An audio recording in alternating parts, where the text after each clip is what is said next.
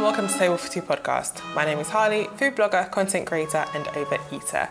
Welcome to episode 13 of the Table for Two podcast. On this episode, we're joined by Emeka Frederick of Chukwu's London, which is a Nigerian tapas restaurant food concept that happens in London in various locations. Emeka is one half of the brother-sister co-foundership that is behind Chukwu's. We recorded this a hot minute ago. I will not lie, it was a hot minute ago. And I've literally just opened WhatsApp to message Emeka to say it's going up tomorrow, to see that he messaged me 3 weeks ago to ask me when it was going up. He messaged me probably like 3 weeks before that to say like, hey, where is it? What's going on? Where is it at? So yeah, just know that this has been a long time coming. But I was really motivated to get this up this week because Chukwu's are currently on their last, I think it's their last pop-up of the year, which is happening at The Nest on Morning Lane in Hackney, and it's running until the 9th of September. You can get all the details, book a table, or I believe you can actually just turn up, but obviously take your chances. If you visit their social media, which is at Chukwu's LDN, CHUKUS LDN on Twitter, and yeah, all the details are right there pinned to their profile. Another reason why I really wanted to get this up this week is that Chukwu's are National Great British Entrepreneur Awards finalists. They're nominated for Family Business of the Year, which is amazing. And as is mentioned later in the podcast, it's not just because Chukwu's is run by a brother and a sister, but Emeka finds like his whole family is just like such an inspiration and driving force, and they are also so successful in each of their own rights. So yeah, that was just like something playing on my mind while I was making sure that I got this done and got this up for you today. We have a great conversation about how Chukwu's began, how it really began, which is quite a journey and quite a story, and where it's going next and what's going to be happening, and the trials and tribulations of actually really trying to start your own food business in London and just how hard that really is. So without further ado, you've waited long enough, definitely over a month. Enjoy this episode. Welcome to the Table for Two podcast. Hey, thanks for having me. Who are you and what do you do? My name is Emeka Frederick, and I am the co-founder, big brother co-founder of Chukwu's, the world's first Nigerian tapas restaurant. Hey, this one's been like a long time coming because I've been talking to the other co-founder, your lovely sister, for like months. We've seen each other, I think, at a couple of events now, and it's like, I'm going to email you to do this, and you guys are obviously just too busy with world domination that I finally managed to grab one of you for this. So Chukwu's, I've been to a while ago now. Yeah. I'm in Shoreditch at Campus Cafe. Yeah, I think so. So I have a recollection of knowing that you were there, but more because I think you did a review. Yeah. But yeah, I probably was in the kitchen. Probably. So, and yeah. it's like a basement kitchen. I remember the food like coming up. Yeah, it happens quite a lot. People are like, oh yeah, like I came to Chukwu's, and they're like, oh yeah, I was like, yeah, cool mate, I just don't remember. You don't know. Yeah, and like obviously, even if I did come out of the kitchen, often I just kind of quickly popping out. I don't really scan in the full room. Have chats with everyone. Yeah. So you're hands-on in the kitchen then? Yeah, absolutely. I mean, head chef since we started, which is cool. Yeah. Was that your first experience of that kind of work, like kitchen work? Yeah. So like I'd always from young. I mean, it's kind of weird actually. So when I was really young, like truth be told, I wanted to be a chef. And never really followed it through. Went to boarding school, couldn't like cook at all, like not even chef, I mean just like cook my own food. And obviously you kind of study and you kind of forget that sort of dream, and then by the time I finished studies, it wasn't really part of it. The restaurant idea was there, but I'd always kind of done a bit of cooking and stuff at home.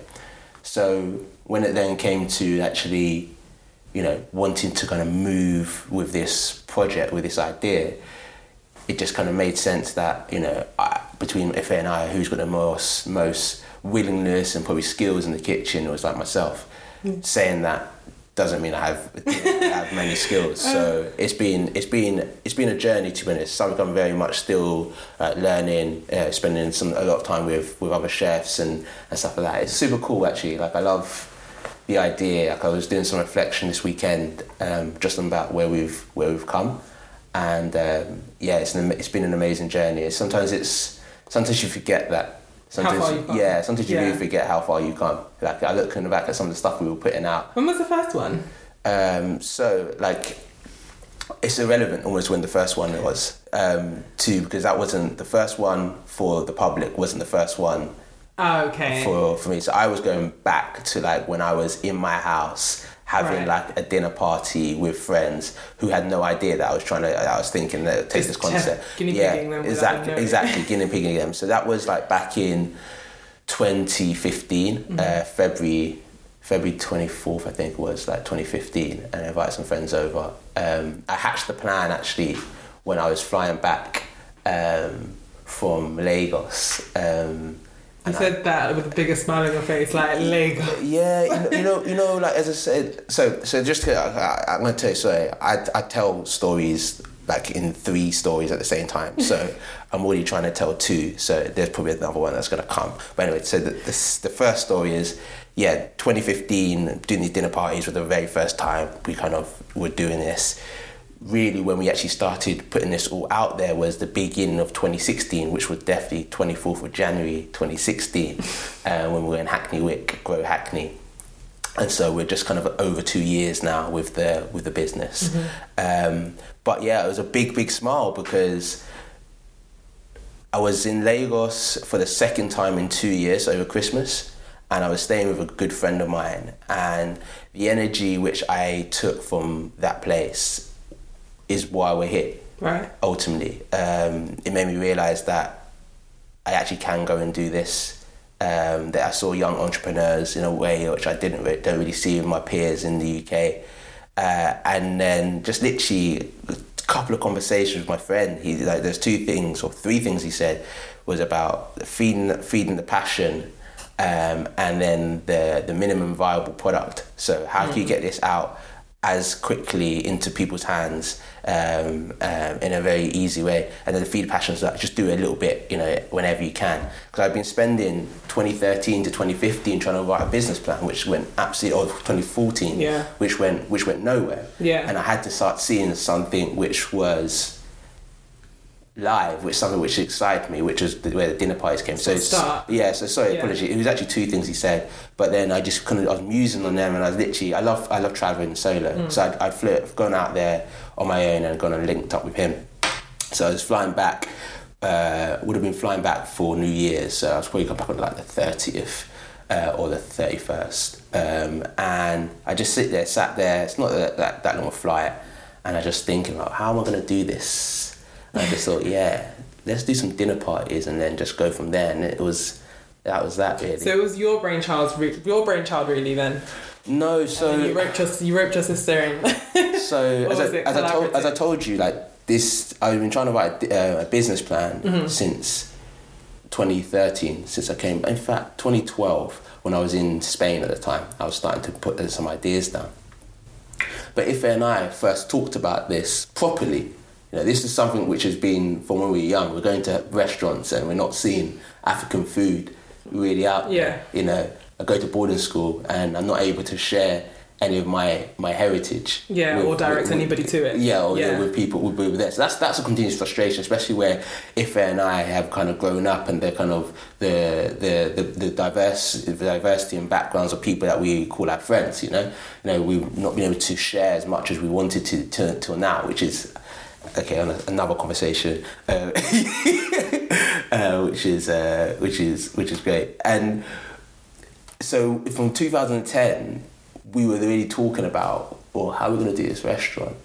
I was at university already. Ife was just about to start university, and that's when we started looking at some different concepts. And then, but what happened is, through university, Ife going away or I going away first, and Ife going away, kind of, we weren't really in contact and stuff. So it takes a lot. Like I've realised that as well through starting my bakery business, that if you do it alone, you can just go.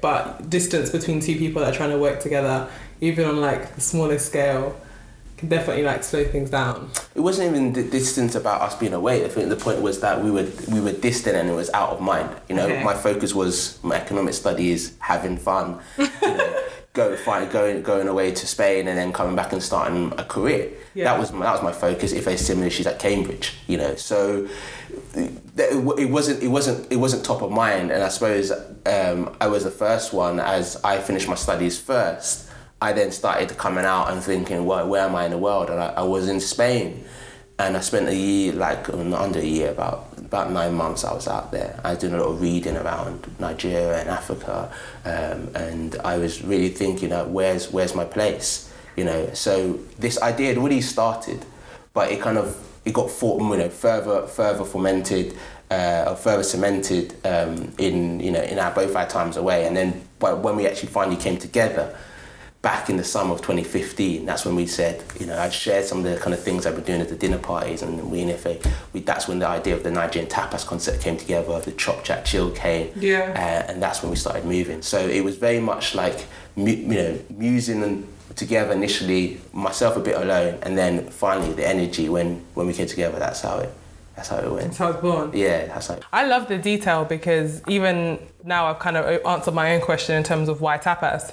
You were in Spain, that probably had some kind of underlying push as well into just inspiration. Yes, to a degree. So naming wise, so let's get to the detail.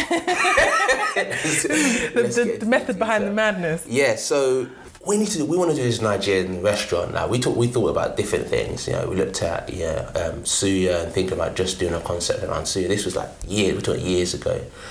And the idea of thinking was always we started okay, what's actually the problem here? We need to do something different. Why is this food not really in spaces, in areas where we want it to be, despite the food being good? And we decided that accessibility is the key thing. That's accessibility geographically.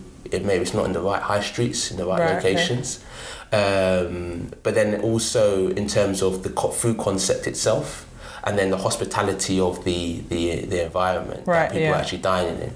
So geographically, we'll get into when we have our permanent site, but what we've done in terms of where we popped up, areas which we think make sense for the target market. 100%. And then, on the food concept, that's where we were look, people don't know this food concept. Let's break it down for them. Let's do it in small bites. Make it shareable. And then at the same time, Ife had been, so I came back from Spain, Ife then went off to Martinique, so she was in the French Caribbean, and there's this whole kind of world of just being able to speak with people and just being relaxed. And came to London, it wasn't really like that. And she's if only there was a space where people could just chat to people, and then it would be chilled and everything that, right?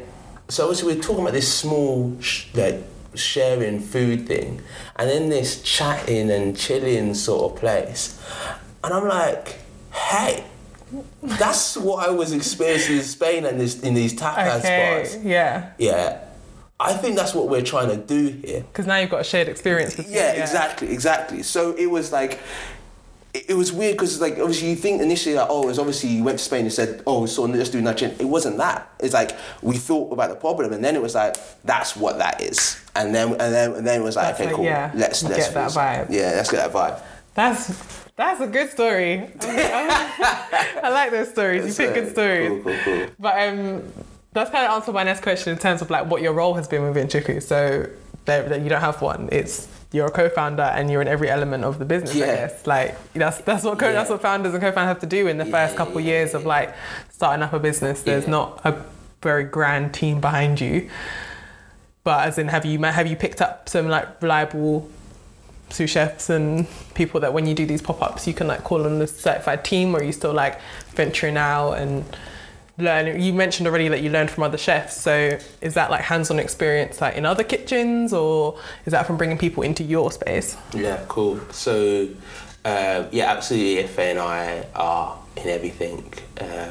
We do everything. It's still very much us. People ask, is it a family business? No, we're supported by our family in everything we do, but this is Ife and I's project, and we don't really have much of a team, but what we do have is a great support network You know, we leverage the relationships that we have, both initially obviously mainly friends, but those from our previous professional backgrounds and those that we meet now. You know, I think that's one of my biggest advice for entrepreneurs. Yeah, like people think that they've got no one around them that you really think about, and if you don't, that's a real problem. But you know, I think most people actually have a much stronger network than they think. Yeah. I think I found that as well in terms of like trying to meet other people that are in food.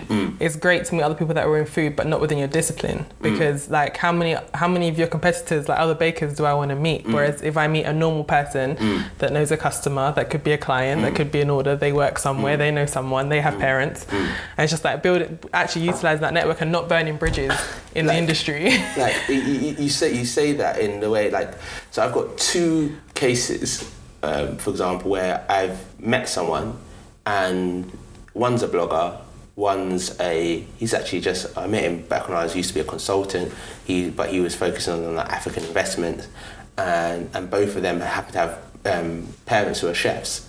I've had a conversation with one of their parents, and it wasn't actually about advice. It was just just good to just get to know talk people. But that's my point. Like, you never know who's going to know who, right? Exactly. So you got to just keep talking about what you're doing, also what you need sometimes. You know what I mean? Like, and be brave about that. Like, I think there's a very much a thing where people put stuff out on social media and stuff, but I don't think people necessarily are always putting out, what's the word?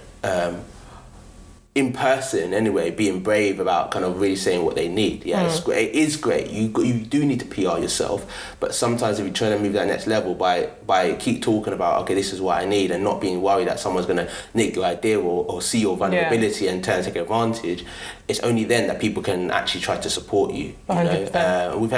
We've had a huge amount of support. We don't have as such then a team.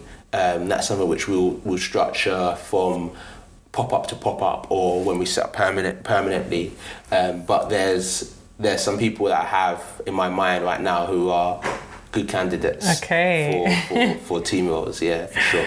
That's good. For sure. And to answer your last question, you've got to keep learning, right? So people that inspire me, and the amount of conversations I've had with restaurateurs, chefs, restaurant investors, people who've just given me a nugget here, a nugget there. It's absolutely invaluable, like, why would you not speak to someone who knows more about something that you're trying to get into? Yeah, 100%. I saw a quote yesterday actually about like people need to stop thinking that they know everything about everything and just listen to other people, even if you don't agree. Yeah. Like exactly what you said, a nugget, or like something that will click later on. Like that's your story effectively. Like pieces of the puzzle that were coming together, piece by piece, and then you step back, look at the bigger picture, and like we've cracked it. Like, and if you don't have conversations with people and ask people questions about things that you think you already know, how will you get another point of view or another opinion? That goes across the whole, not just the food industry, not just working for yourself, but bit of everything. Absolutely. I mean, I think Ife and I have always probably been like this, to be honest, bloody nosy. I like to couch it in the term of curious, but we're just bloody nosy about all this stuff, about just life. And I remember when I was working, that was like one of the things in my previous job that the company used to go on about being curious as like a consultant and asking the questions.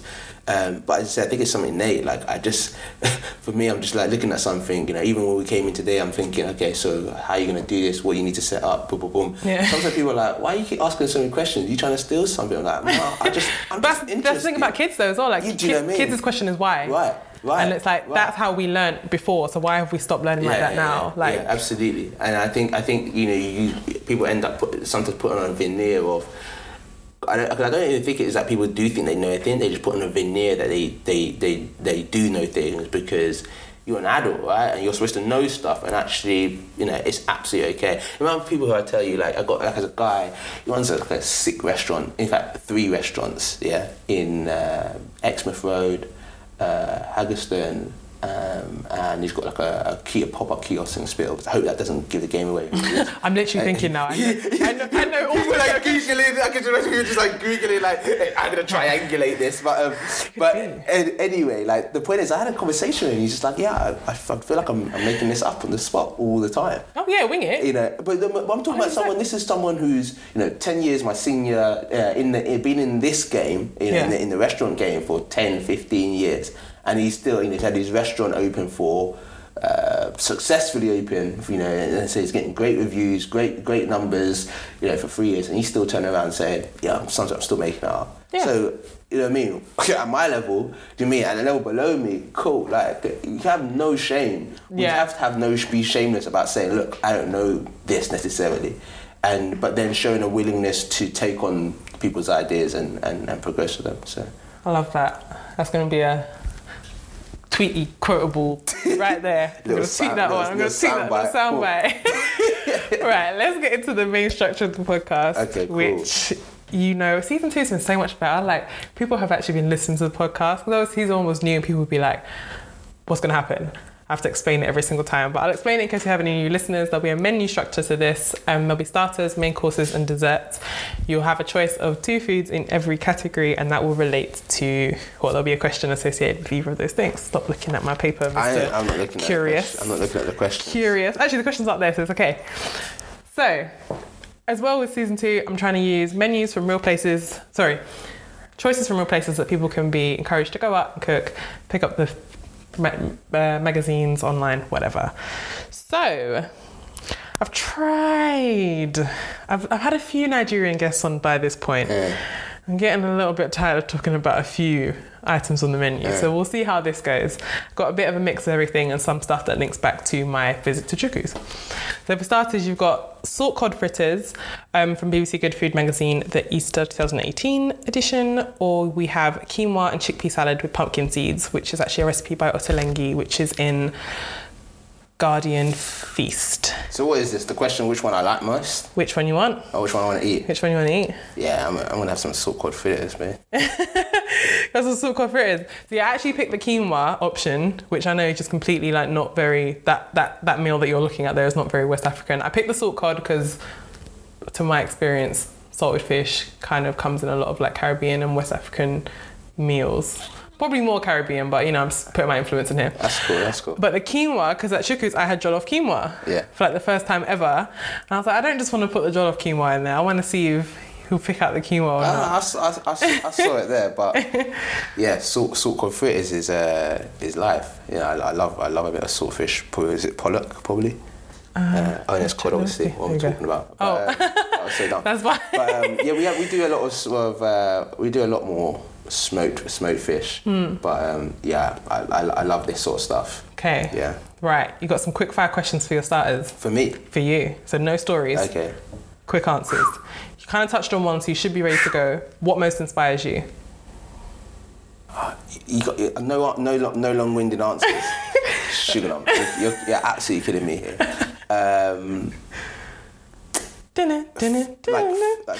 My family is an absolute inspiration to me. Yeah. Okay. That's one of the main. You got some high-flying older siblings as well. I've been seeing circulating. Yeah, I think when you say inspiring, like that's why it's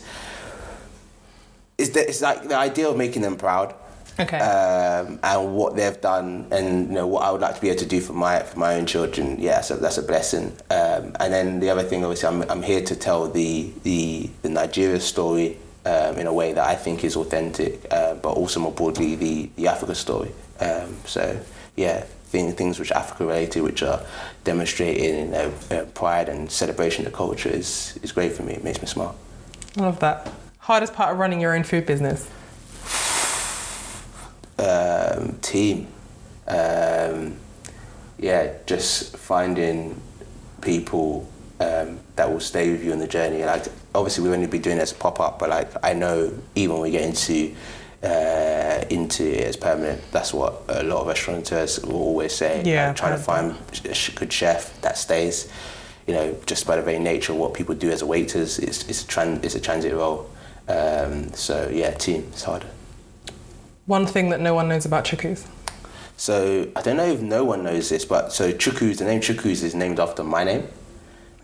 So my full name is Chukwuemeka, which means God has done well in Igbo, which is our Nigerian tribal language, a Nigerian tribe. And Chukwu is the higher power in Igbo. We actually chose the name though because it's more a case of we wanted the idea that this is someone, you're coming to someone's home, so it's like, oh, you're coming to Jim's kitchen. Yeah, I love that. To Polly's restaurant, so we took Chukwu's as that. Yeah, but then we dropped the W because it's make it harder for people to say. wait, W? Yeah, so it's actually spelled CHUKWU. So we just okay. went CHUKU. Oh, okay. That's where it came from. I love that.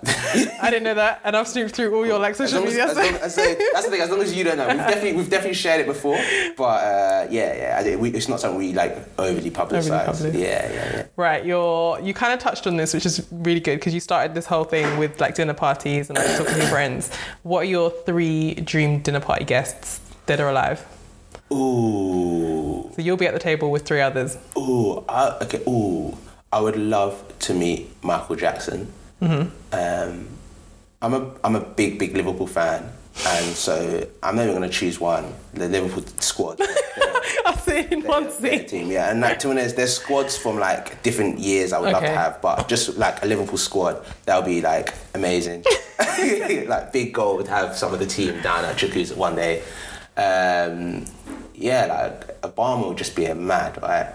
Like, yeah, I see some of these. Talk about gems, like nuggets of information from Obama. That would be like. You know what? It's not even about nuggets, right? You just want to be in his presence and hear him. Basking greatness. Just hear it in his speak with his like little lilt and just like yeah. And you see, it's like for me though, yeah, I'm a big family person, so you see him successful in business or politics even, so say, but then you see him as a Elise is publicised as a great family man. Mm-hmm. I hope I'm confident it is the reality, and so to be able to think that I could emulate that, in having success in my career and then great success in a family life, that's the one, right?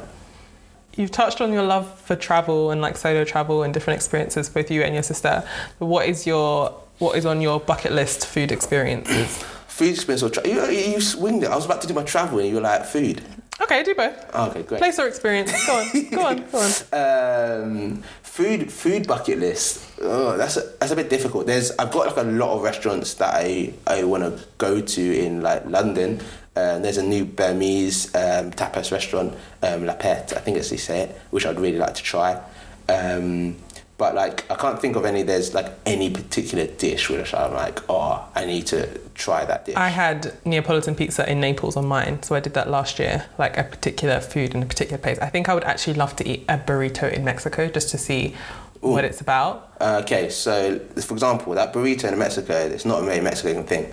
See, that's the thing. A burrito is an American That's thing, what I thought. Right? So like, but then I watched a documentary and the whole concept of like refried beans, a lot of corn and wraps and things like that but the whole purpose of that in Mexico is like it's a poor food. Yeah. So you wouldn't have the choice of chicken, steak, guacamole for 70p. So I kind of want to know where it came from in Mexico and what that original like concept was. As I say, it was a Mindsign. It was an American concept. If you go to Mexico, probably not the only, but the place where you'll find it will be like Cancun.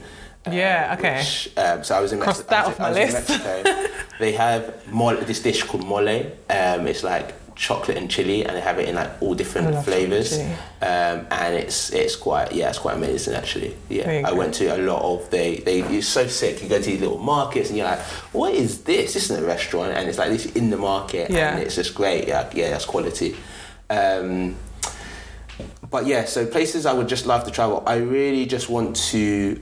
I want to do a big tour of Africa. Mm-hmm. I want to go and see these pink lakes in Senegal, in particular. I would like to go to Cape Verde, the Gambia, Zanzibar. Just a whole bunch of places in Africa, which would be fab.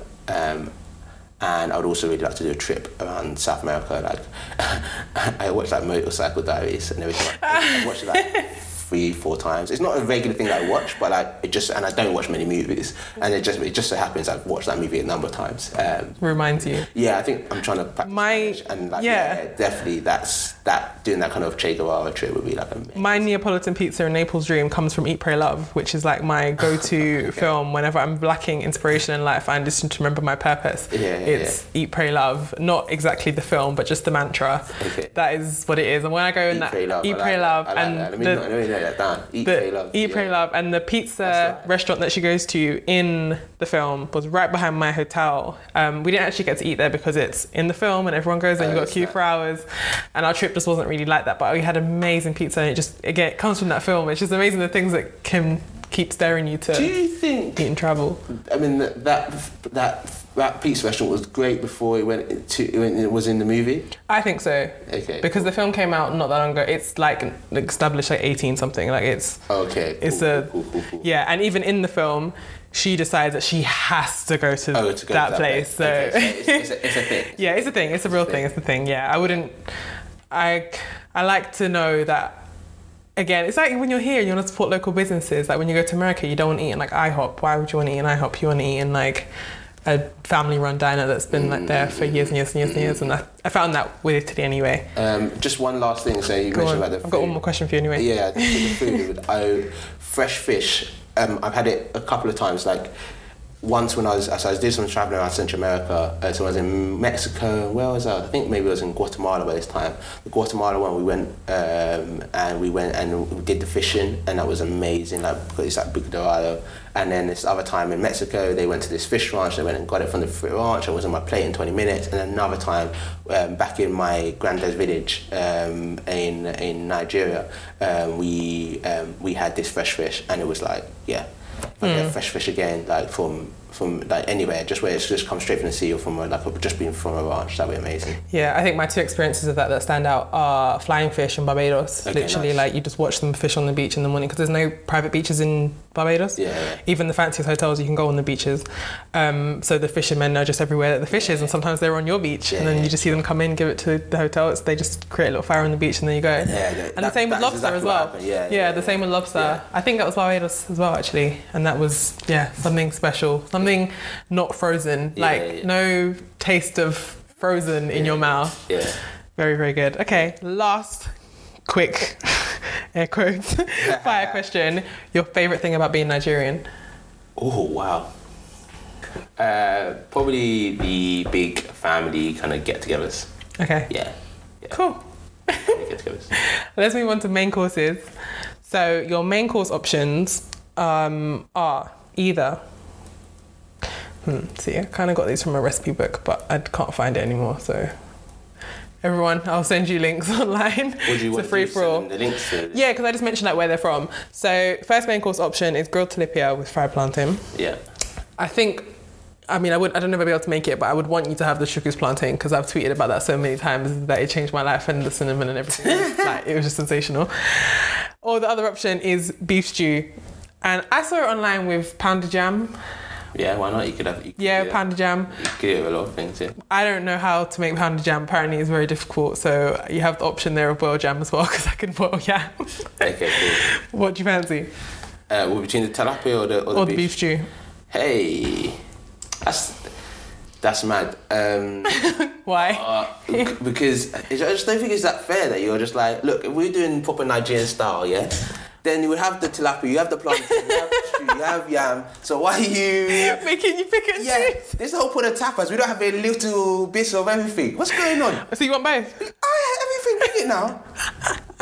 Okay, all right. You can have it all. You can have it all. If that's what you want. That's what you can have. Pounded yam would be lush. Like if you can make it like fresh pounded yam. I tried it. It's mad. It's a mad workout. I watched it on YouTube, but as in the video I watched on YouTube, the woman was obviously making a lot anyway. Yeah. So she was doing it like on the ground in this massive thing, and someone. Yeah, but it's not so you did. Yeah, but in terms of the quantity, I was like, I guess if you made a lot less, and I only had to use one arm. She was giving it all her might. The wooden thing that you're using, like literally, it's. When I was last in Nigeria, I was doing it, and it's like a workout. Like I was like, I mean, it definitely adds. But I think that's worth it because the amount of calories and carbs that you're about to consume. Yeah, of course. You basically got to put it in. This is farmer food. Yeah. You know what I mean? This is. But that's the same. So what I actually wrote here was beef stew, and I put in brackets there hard food, which was what Jamaicans will call dumpling, yam, provisions, just like farmer food, like energy food, food to get you going, which is what I would associate in my little brain picture of having with a stew, rather than, I don't know, I've never eaten pounded jam, but if you want that on the side of your tilapia and your plantain. Well, you had the stew there, yeah. I'd just break it off and just dip it in some stew, yeah, why not? Bit of everything for you. Well, here's your question then, and you might find this a little bit difficult. Jonah Ferris gets the most controversial and like love and not love on this podcast, and we talk about it way too much. So in your opinion, with your buffet of main courses here, what is the most underrated Nigerian food that does not get enough love? I think the one that doesn't get the most love is amala. What is that? So amala is, so you heard of like pounded yam, but I mean, get this correctly. Amala is also yam, but it's like dried yam flour, which you make, and it's like lighter. And then for me, we have it with we don't do amala, but we do like eba, which is like the cassava kind of dumplings. And then you would have it with like, for me, my favourite would be that, have it with egusi stew, which is like a melon seed stew or melon seed dip.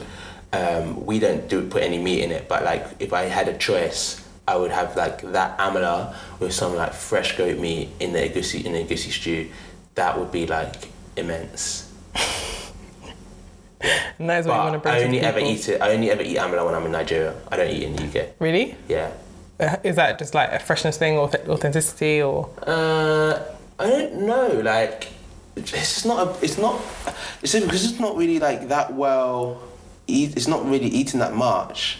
I don't know. I just only eat it when I'm in Nigeria, and it's just such a joy for me to have. It's like, I'm home. I love that. I mean, I used to have that with a couple of things in Jamaica. I mean, I still kind of do. Like, I would have it here, but every time I do, I'd be disappointed that I did. Yeah. I'd look at it and be like, why did I do that to myself? I should have just waited until the next time I was like exactly, in Jamaica. exactly. Like, why I know did I you do mean that? Like, it just wasn't. It's just not worth it. So that's a Nigerian specific food. Or is that across West Africa? As far as I know, it's a Nigerian specific food. Okay. I haven't heard of like Ghanaians or Togolese people eating amala or egusi. So yeah. Yeah, egusi was something that I actually discovered at Chiku's as well. Egusi is so nice in my opinion. But to me, I think I can't remember. Was it a salad that you had then? Oh yeah, probably check, actually. It was. So basically, like egusi is like this. There it is. It was.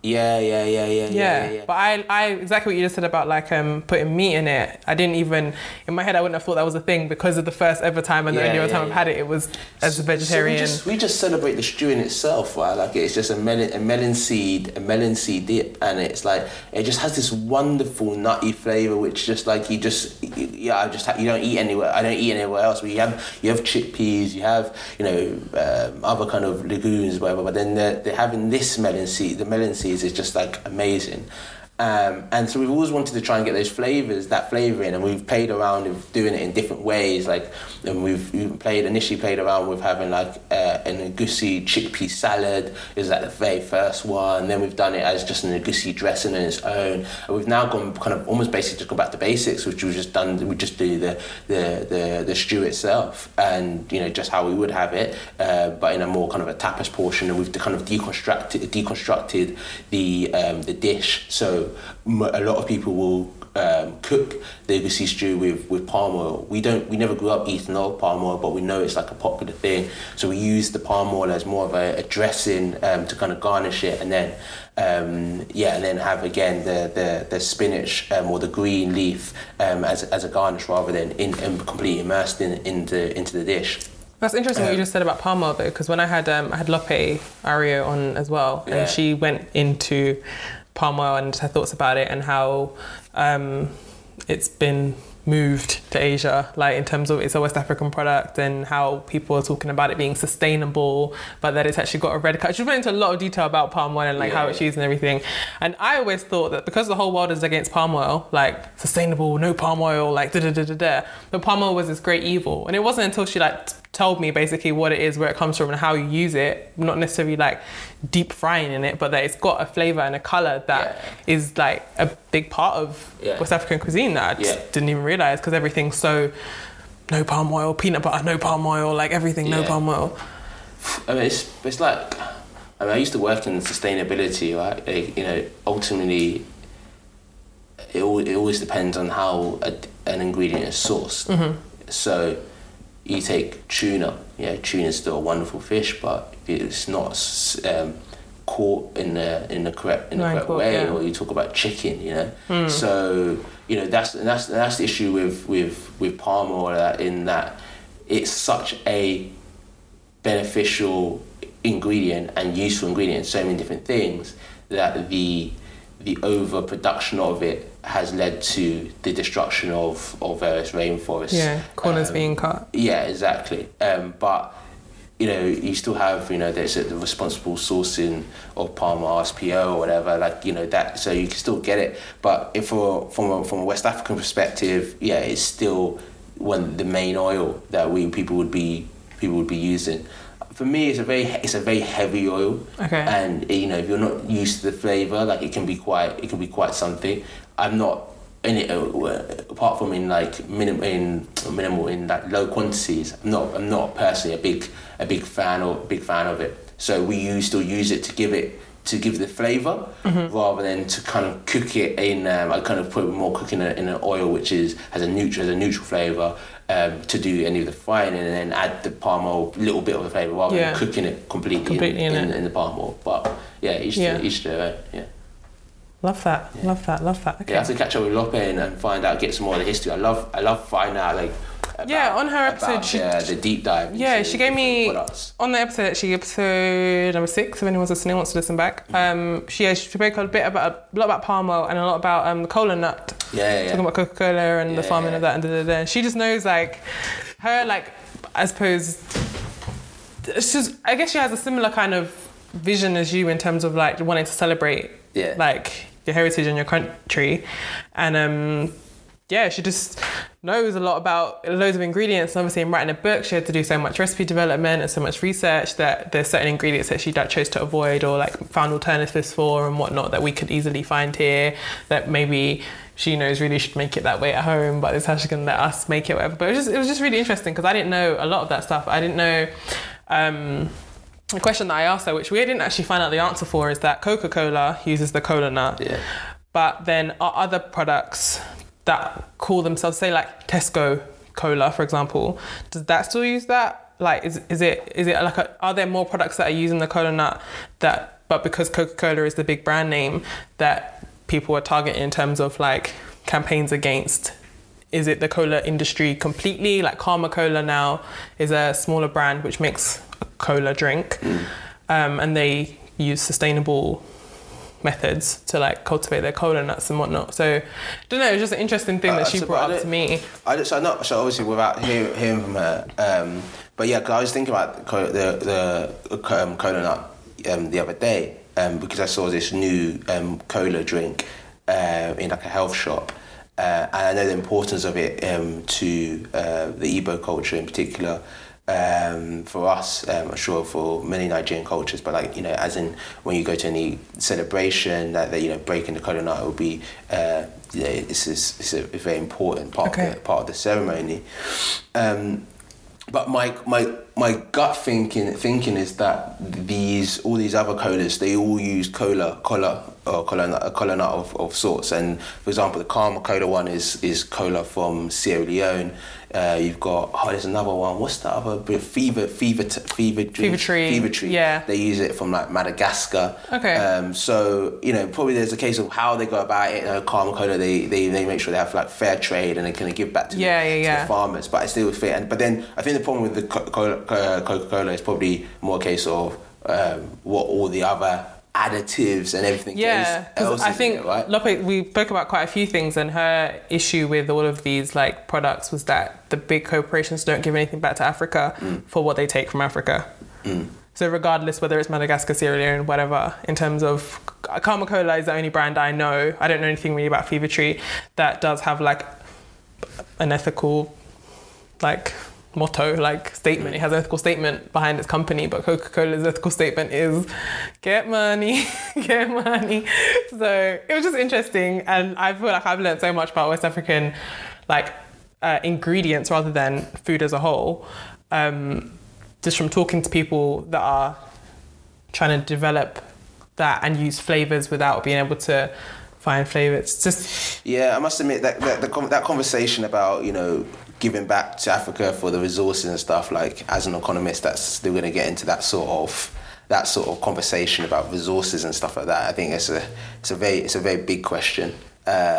You know, especially when you talk about something like palm oil, it's like if it's not even being produced there now, you know, and you know how the question is, how do you actually even create markets which work efficiently to produce it? Because you know, a lot of the times in say like certain parts of West Africa, we don't even have the large scale farms, despite having the arable land to actually produce it. And not only that, what we don't also have is the second part of the supply chain, which is actually where you add the most value in actually starting to take that primary product into a kind of a secondary product before it's actually then shipped out. And so often what you often have is you take the product from here, from like a country, West Africa, and then it goes over to like Germany or Holland, and then it gets produced into the key ingredient that Coca-Cola needs, right? So we need to do more to have that second part of the supply chain within Africa. And so, you know, the idea that we kind of just put the blame on you know, large multinationals, look, they've got to shoulder some of the blame, you know, and we have to make them more accountable. But I think as a people individually, I take myself, you know, what I'm trying to do in terms of for you know, turning Africa Store, we have to take that kind of accountability and responsibility for ourselves, and then that kind of, you know, then gets escalated up further to as a country. Like, you know, we've been independent now for 55 years. You know, we have to take a look at, you know, how we've grown and really think, is that how where we want to be in 55 years time? Now 56 years, I think it is. So yeah. Very good answer. Very well covered. Let's move on to dessert. I haven't really. You haven't covered it. I haven't really covered it. But you have answered the question. It's a big question, you know. I think sometimes it's quite easy to just say, you know, this person's to blame or that person's to blame. But I think for me, often, you know, I'll show you a documentary at the end of this about, you know, how these countries are kind of being formed anyway. So the question is, how far back are we really going here? So who gets what? So, but at some point, a buck has to go, look, this is today. How do we shape tomorrow? And the responsibility has to be on the protagonists of today. Us. Yeah. Yeah.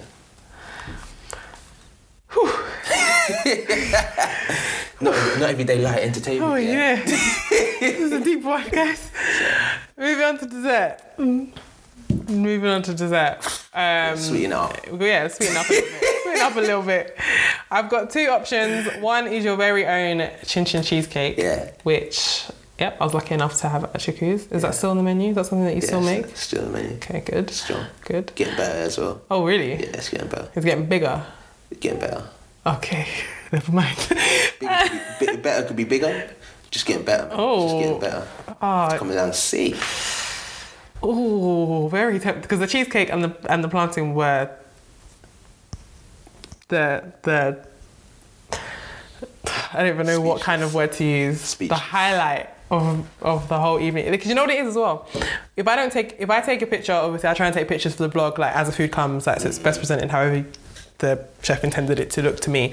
But sometimes it's like I see it and I know I want it, and then I'm like, all right, picture, and then I just start eating it. And I look back and it's like the worst pictures I have are of the food I was most excited to eat because I'm like, I just wanted it now. Like I wanted it right now. And when sometimes I've got to do them sneaky like fork one bite missing pictures because I've just gone for it. I've just gone for it, and then I was like, oh crap! I'm like, try and reassemble the piece back together. So this picture that I got the cheesecake is just like I can tell. Like I know what I was thinking about this picture. Just like picture, eat. Like move it on. I need to eat this thing. So that cheesecake, or alternately, you've got rum and ginger, pecan and rum brownies. Okay. Which are Levi Roots recipe, which is on BBC Food. Okay. Cool. I mean, you know what that looks like, so I can just show you that. Yeah, it's going to be my own. Oh, of course it is. But, yeah, probably so. One thing that people don't really know is Ife, in particular, doesn't eat chocolate. And I don't really eat chocolate. I do eat sneaky bits, but yeah, I'm not a big chocolate fan. That just like taste or... I kind of just gave it up because I got a big sweet tooth. Okay. And so it was like, I need to do some of this. But like, obviously we have our own yam brownies which have like cocoa in, and so obviously I do sample those, and they're good. Okay. But ourselves we don't really do chocolate. Too tough. Okay. Yeah. It's kind of funny because we won a box of chocolates last week for this. Oh really? Thank you. No, it's all cool. It was great to win the competition, but I was like, not gonna eat those. Yeah. But that's the thing with me. Obviously, over Easter, like you can see, it's like mini eggs sitting right here, and we don't buy chocolate like in the house really. But a couple bits that I've picked up over Easter that have been on like deals for like baking. I'm like, I'm buying that egg because that works out much cheaper chocolate. And it's just like, anyone have any spare Easter eggs? Because I'm not gonna eat them, but I'll melt them down into something delicious. I don't eat like chocolate, but chocolatey things, I'm okay with. Yeah, I think for myself, like it's like. As well, I like to try stuff. So if I went somewhere and it's like, someone's done these sort of rum and that sounds interesting. Like, I ain't gonna lie, like Levi, big respect for Levi. I must admit, like big respect for him actually. I really like what he's done in the industry. And if I went and there was those sort of brownies, I'd be like, gonna have to try that. Okay, not really completely out. Yeah. So, topic associated with dessert is...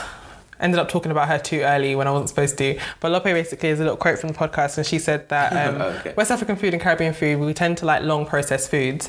And she said, I like that it feels more loving and hearty. That's why I wanted to talk to you about comfort foods. And like if you love what you make at the restaurant in terms of, like you just said, you like to try things. So is the like sample sharing tapas thing something that you like find comfort in, or do you find it more like a social aspect? Like I've talked on this podcast as well about like social eating, people that like eating alone, and obviously you've got like quite a social eating experience in that concept. So just how you feel about the sharing concept, if you feel that it still brings comfort in the way that people traditionally associate big heavy meals with comfort.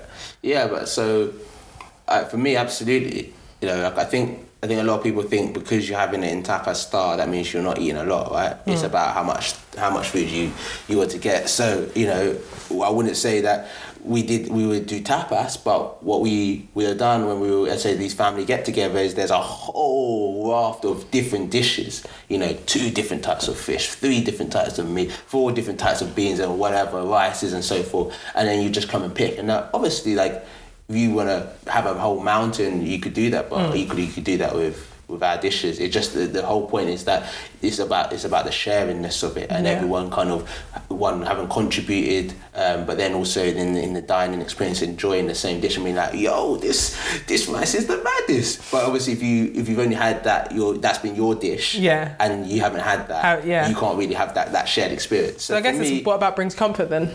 Pardon? It's about what brings comfort then. So some people it would bring comfort to be like completely stuffed, but I really enjoyed the chop, chat, chill experience of I did exactly what you did when I was going in on this planting that I can't stop talking about.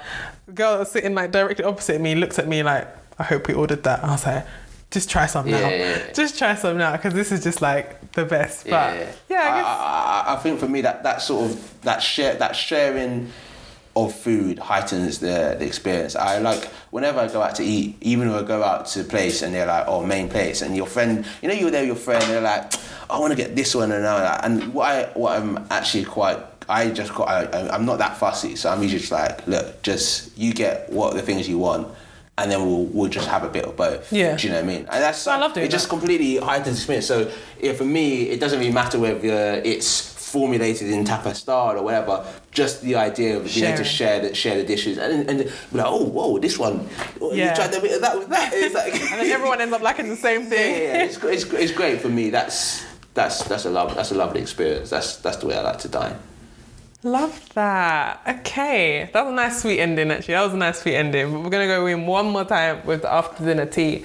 So any listeners will know this is a new section of the podcast that I've added to basically throw shade or just talk about something that's either annoyed you in the food industry or in your industry or on the internet or anything you like. Mine this week is actually unfood related, and it's just about one of my favourite magazines. So obviously now I've started the bakery at my home all the time. Don't go out. I used to work in Zone 1, now I don't. And it's just a pet peeve of mine that all my favourite magazines you can only get at Zone 1 stations. So even if I bother to check out to my Zone 4 station by my house, I can't get Foodism, which is one of the best. I can't get Stylist, which always has really good recipes every single week, and it's free. And yeah, just like, give us Zone 4 people a chance. Like, get our stuff, like, or make us pay for it, like put it in Zone 4 shops. I don't even mind. I just want the goods. I love print, as you can see, sitting here with magazines that I collect in my room. Pet peeve of mine that you can't get good magazines outside of Zone 1 stations. What are you saying to that? No, what's your tea? What are you throwing? You don't care about that. No, I just think it's like, I'm just thinking for them, it's like, okay, but how many people are at Zone 4? Like, do you know what I mean? I just need high distribution. I'll stop being an economist about this. Be like, what do you mean? Like, you coming out, no one's coming out here. Wow. But editing that out. We've had because we've tried to get this stuff before, but like, can you not get like someone who's coming home? That's what I tried to do as well. I do try to do that to try and get them, or like my parents, when they're at work, try and grab them. But that's the Guardian one. So both of these are actually purchased. I have the Stylist from last week upstairs that my friend managed to grab for me, but these are purely food. But I do like the gems that you get in the non-food magazines. So usually with Stylist, actually, it's the recipe from an upcoming cookbook that isn't out yet, or that they've interviewed for the cover or whatnot. And I just love that, because then it gives me a taste into the book without having to go to the bookstore or whatnot. And it's obviously really good PR for them, but I'm always just interested in cookbooks that I wouldn't know that are in these magazines that you probably wouldn't even expect to find food in. And then you're gonna have to wait for those people who discard them on the train, who leave them and catch TB. Like, no way. That's another pet peeve of mine. That's like lost. You're desperate. You're desperate. I saw someone on the newspaper, on the train, reading the Metro, sneezed into it. Yeah, I've seen like, that. Went to sneeze, just sneezed into it. And then when he got off the train, he just closed it and left it on the train. I was like, that needs to go in the fire. Don't leave it on the train for someone else to find. Come on. Yeah. I must admit, so like, this is not my. I mean, I've got a lot of pet peeves. Like, I ain't gonna lie. In the industry, pet peeves. I'm just peeved. Okay. Generally. So I'll talk about my main one in a second. But like, I just think people are mad. Like on the tube, people are just mad. Like, they just do what they like. I was like, the other day, like, there was a guy. He had like these headphones on, but he had them like turned out and like subwoofered up. They were like headphones. So they were like. It was like a speaker, like he had a boombox. Yeah. And I said to him, because these rotate like this. Yeah. So he had done that, and it was like playing his music out, like it was like reggaeton, And I quite like reggaeton, And I was like, but bro, like not everybody here is about this, and it's like a boombox. I said, what? I asked him like, why did you think that was a good idea? He said, is it bothering you? I said, yeah, a little bit, yeah. It's not really that. It's the music. It's like, why did you think, like, to not have any kind of common courtesy that, you wouldn't be over loud in where everyone else is just trying to do their thing, I just think, I think people get on the tube and just lose all sense of their politeness. You see that old granny just like trying to chin you as you're like, Yo, be like, step, like, there's 1 in 2 minutes. It's not that deep, But you do. When you're on the tube, you would have done it when you're in Zone 1. You have to get your boxing. You have to get that vertebrae needs to be straight and just cock out the arms. And when you have to get off the train to let people on, and you get off and you're like, you're waiting, but I'm getting back on, so you're gonna. Of course. I'm at the front of the queue. That's what you know. That's what you know. You might just leave a foot on there. Yeah, I'm getting back on. I'm just letting them off. Yeah, I know you're waiting. Yeah. And when it's worse, because like the Jubilee, I used to get Jubilee line sometimes, and you know when you get to the Canary Wharf, those stations where people actually stand in lines at the doors. Oh yeah. I'm like, okay, everyone, step back. Like this whole line of people, and everyone just like shimmies back on themselves. But get in the tube. London, I could probably do a whole podcast on pet peeves about the tube and the underground and travelling. That Canary Wharf one's a bit mad, to be honest, because like, why is it in Jubilee line that everyone's in the line? Because I think they do it at Canada Water as well because of the the double door thing. But if you think about it, the doors are in the same place any other station. Yeah. Yeah. It's just that, like, even if if the doors coming in one place, it's just because there's two doors. Or is it because people know where the door is? Yeah, like, I think it's more about that. It doesn't make any sense. Because if not, like say like at Stratford. Yeah, even me, like I know where my regular route train doors are. You got that line. I know where the line is. You line it up by the window. Sometimes they change the poster. You're like, oh, that's been changed. This should be slightly. Well, you know what they did to me? They changed the length of my train. Oh, that's mad. That's why DLR just do what they like. They just remove it. So every time I know where I'm coming, so this guy, you think you've done him nicely. You look at him like you're a mug, mate. Like the train is not stopping there. It's not stopping there. And then they did. Hey, you feeling like you played yourself. Yeah, because they've changed TfL rail from just being like a breakdown train to this new Elizabeth line. Oh, it's Crossrail. Hey, it's nice, you know. Crossrail. So now it technically doesn't matter because you can walk through. Yeah. However, you don't know if the next train coming is old school or new school. So you're like, it's like, it. You're like this. Like it could come there. Usually comes here. Susan, step back. Like because the doors are slightly different. Because I think it's still 8 carriage. But just because of the walk-through aspect, there's just less doors. There's only like 2 doors per carriage. Yeah, I've been on it like twice in the last week, and it's beautiful. It is beautiful. And it's air conditioned or it's heated. No, because the old East Anglia, Great Anglia. Yeah, Great Anglia. From Ilford and that. Yeah, that's the one. But the old ones were just not. But all they did to the TfL rail was painted them blue. It's the same trains, didn't you realise? What do you mean? They completely changed the interior? No, the new train, yeah. But when it was Greater Anglia, so it was Greater Anglia before it was TfL rail. But these new purple trains are actually the next stage, which is the Elizabeth line, the Crossrail situation. So they've started introducing the trains, but they haven't changed the name yet. So TfL rail as a line will become the Elizabeth line as part of the Crossrail network. They've changed some of the old trains and just painting them up. Yeah, into blue. Those are the ones I'm talking about. No, you're talking about the nice purple ones. Those ones are full. With the walk-through. So you'd be like, hey, this one's not. Okay. It's just blue. Yeah. It's the same one that they had before. They painted blue. But we digress. So my pet peeve is probably just how much it costs to open a restaurant. It costs a lot. Startup costs or like maintenance? No, startup costs. Yeah. Like some of the rent and the property market for the commercial spaces are just mad. Yeah. It's just mad. Business rates. Nah, there's this thing called like premium, which you have to pay, which like before you pay then your rent and stuff like that, and it's just mad. And I can't really go into the details of it, not because of like don't want to. It's a lot. Yeah, it's just technical. Like, do you know what I mean? And I've had obviously this conversation with a lot of property agents, and like they're kind of sympathetic to your cause, but they're also like, well, this is the market. Yeah. Do you know what I mean?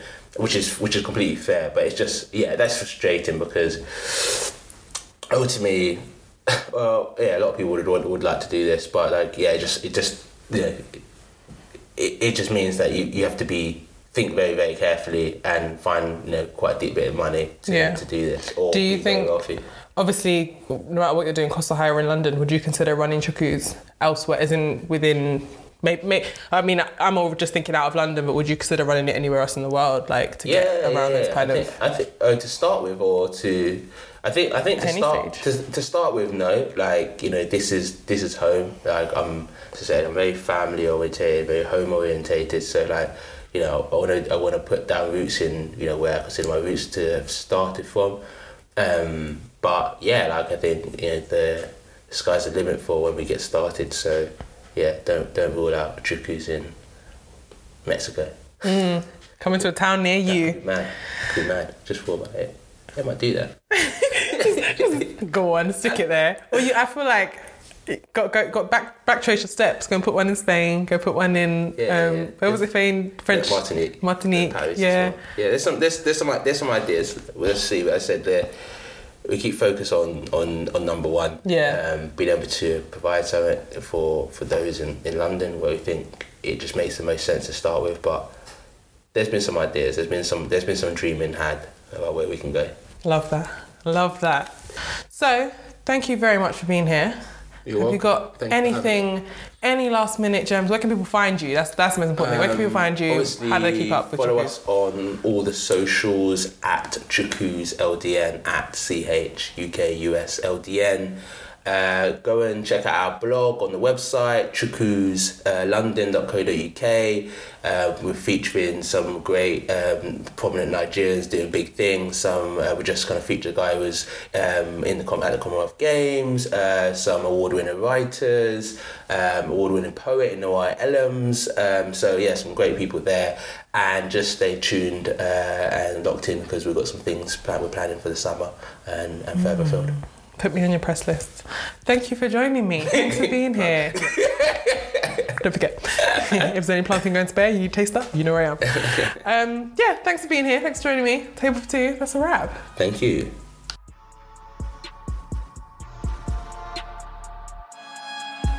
Hello, me time.